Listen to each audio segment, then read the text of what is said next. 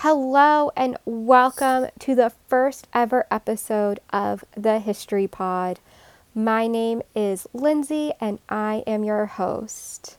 Today's episode I'm so excited to bring to you. This has been a long time coming and I'm so excited that it's finally here.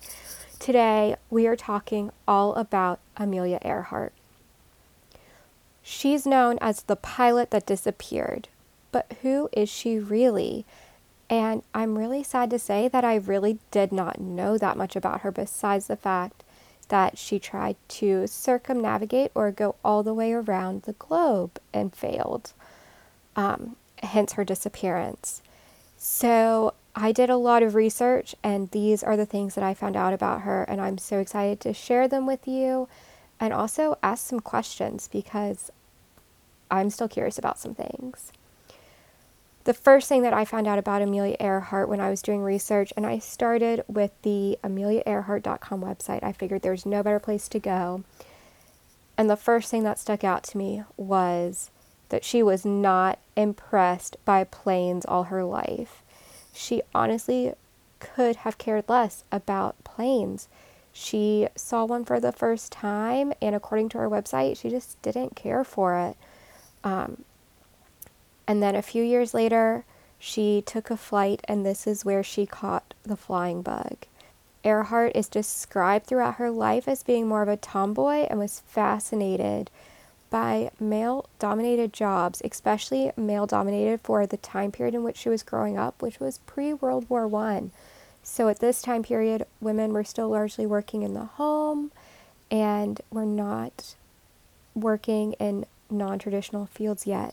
So she was very fascinated by jobs like law, advertising, management, and even mechanical engineering. Another thing that I learned about her was how educated she was, and not just in the classroom. I don't think she really ended up finishing any school past high school. She spent some time in an all-girls finishing school, but left to work as a nurse's aide during World War I in Canada. She did attend college. She went to Columbia University in New York City, but left. Another website did say that she went to the University of Southern California where her parents were living, but I'm also not sure if she graduated from there. I did not see anything that said she did. She was fiercely independent. She did not want to be seen as reliant on anyone and truly believed that women could do the same thing or more than what men could do, which I found was very impressive, especially for that time period. She was married, that is true, and she bought her first plane in 1921, so just over 100 years ago. Soon, she was the first woman pilot to reach 14,000 feet in the air. That is one thing I really learned about Earhart throughout, is that she was a risk taker, but more than that, she was a record breaker. She did so many cool things.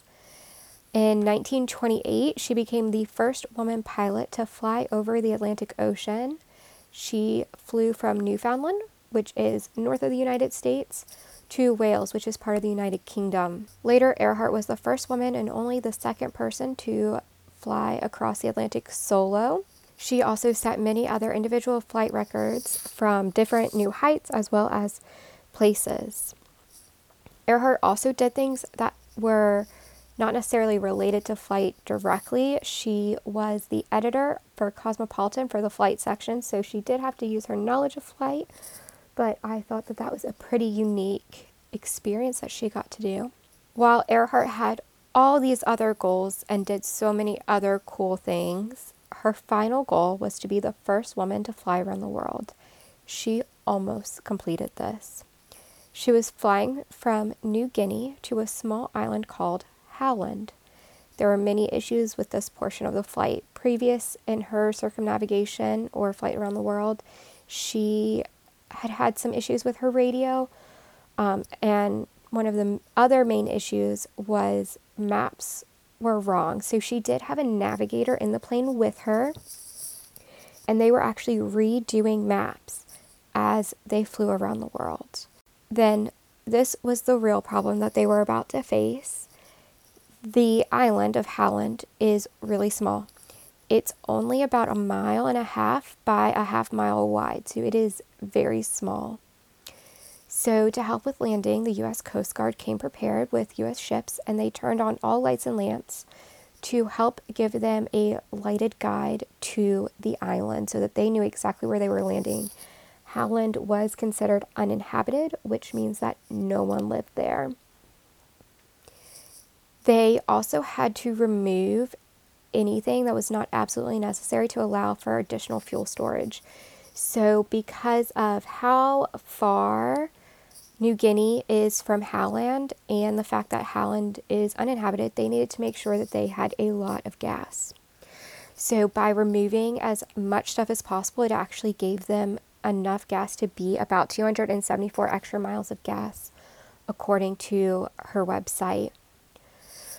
The final issue was the weather. Earhart was supposed to have clear skies, and that was what the weather report had been saying. Unfortunately, that is not what happened, and it started raining as they took off. And they were just kind of in and out of rain showers, so it was not a consistent rain.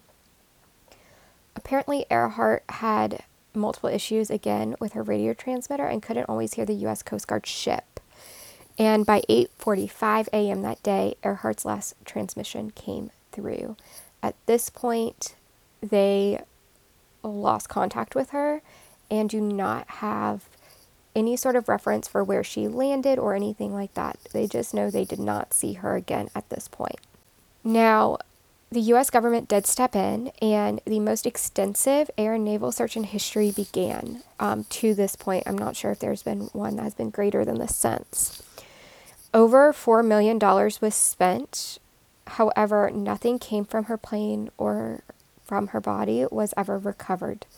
And this is what is known to have been from her plane or her body or her personal things. And even the navigator, there's been nothing found of his personal belongings or anything like that. So this leads us to our next portion. What really happened? I think the bottom line of this is that no one really knows.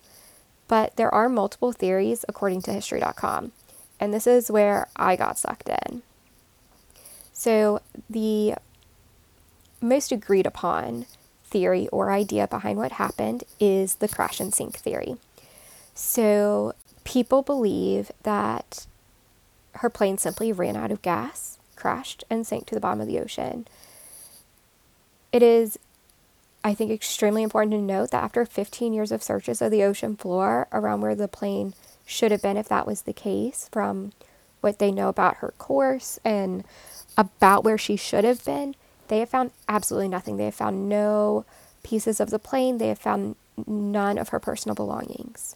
So there's no evidence at this point. And they, again, did a 2-week, $4 million search of the area immediately after the disappearance. So they were there right away and still could not find anything. Another hypothesis that they have is called the Gardner Island hypothesis. So this is the belief that Earhart actually landed on a different island about 350 miles away from where she was supposed to be. Gardner Island, which again is an uninhabited island, started to show signs of human life 2 weeks after the crash. So this leads us to believe that there is some support for this theory that it could actually be accurate. There have also been parts of a plane that showed up on this island, and the parts of this plane that they found would be a match for the type of plane she flew. There's no identifying feature, like there's no number on the plane or anything that said that from the parts that they have found, so it's not like they can do an exact match, but there is that evidence that it's the exact kind of metal that would have been used on that plane. They have also found a woman's shoe that would be the exact same size that Amelia Earhart wore. They found a makeup jar here, and that makeup jar actually had her initials or something on it or like it had an E on it, I think. So they were like, it could have been hers. There were also human bones found here, which that part is extremely important because, again, this is considered an uninhabited island. So there should not be human remains here. But these bones that they found are not a match per se to Amelia Earhart. There is no genetic, no DNA proof that they're hers, and they could actually be male bones, so they might not belong to a female. There is a lot of argument and discussion about if they would have been from a girl or from a boy. In 2017, a dog search party found no bones from Earhart or her navigator. So these are the only bones that had ever been found, and this group of dogs were unable to find anything else. They also did not signal that there was anything else to be considered while they were there. So they were not picking up any scents or anything like that. That information is all from history.com. Now, there's also an additional story published by the Smithsonian Magazine that talks a little bit about the Gardner Island hypothesis. And they said that there was a girl in Florida that heard Earhart radioing for help. She specifically heard cries of, "Let me out," and "Water is knee deep." This girl is not the only person who claims that they heard Earhart calling for help. So this gives more power to the claim that she actually landed on a reef offshore of Gardner Island. So not necessarily on the island directly, but just offshore. So let's think about why this theory could make sense. This island is not lived on, but yet suddenly human belongings are there. To me, that's a pretty big sign right there. Additionally, if the radio transmissions are accurate, they're giving a big clue that she really did land there, or at least was landing somewhere where she was able to land and not just crash, which would be supporting of the first theory of the crash and sink theory. Additionally, we need to talk about this makeup jar, cosmetics bag, whatever it was. First, it's personalized. It had either her husband's initial on it or hers. That's pretty big. I am very curious how something like that would have ended up on this island if one, it didn't even go to the island because, again, they got rid of all non-essential things. And if she hadn't landed there, it couldn't have gotten there. Now, those are just the two main theories. There are a bunch of other ones, and I want to talk about what I think is my favorite. President Roosevelt had Earhart and her navigator serve as spies and gave them new identities when they came back to the United States. Now, during this time period, there was rising tension between the United States and different Pacific islands. Keep in mind, Earhart was doing this around the time of World War II.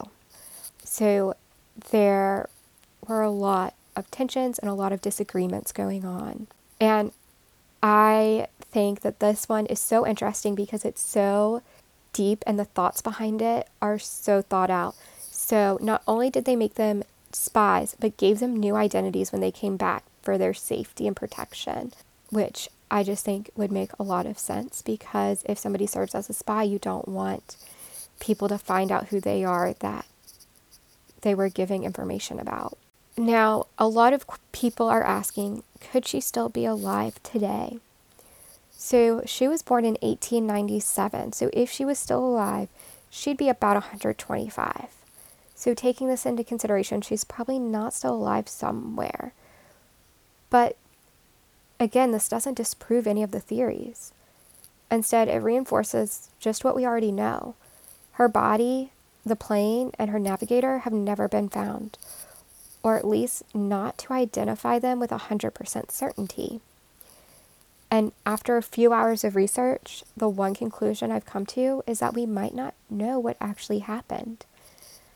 Ideas are going to continue to spread and be created. This is the disappearance of Amelia Earhart is something so many people are interested in because of just that.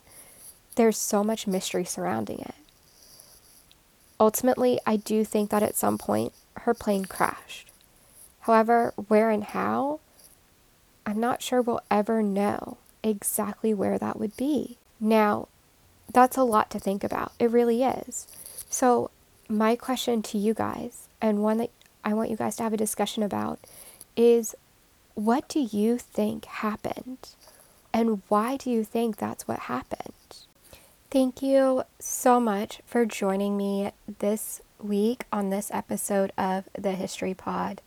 Again, I'm so excited that I got to bring it to you, and I can't wait to do the next episode.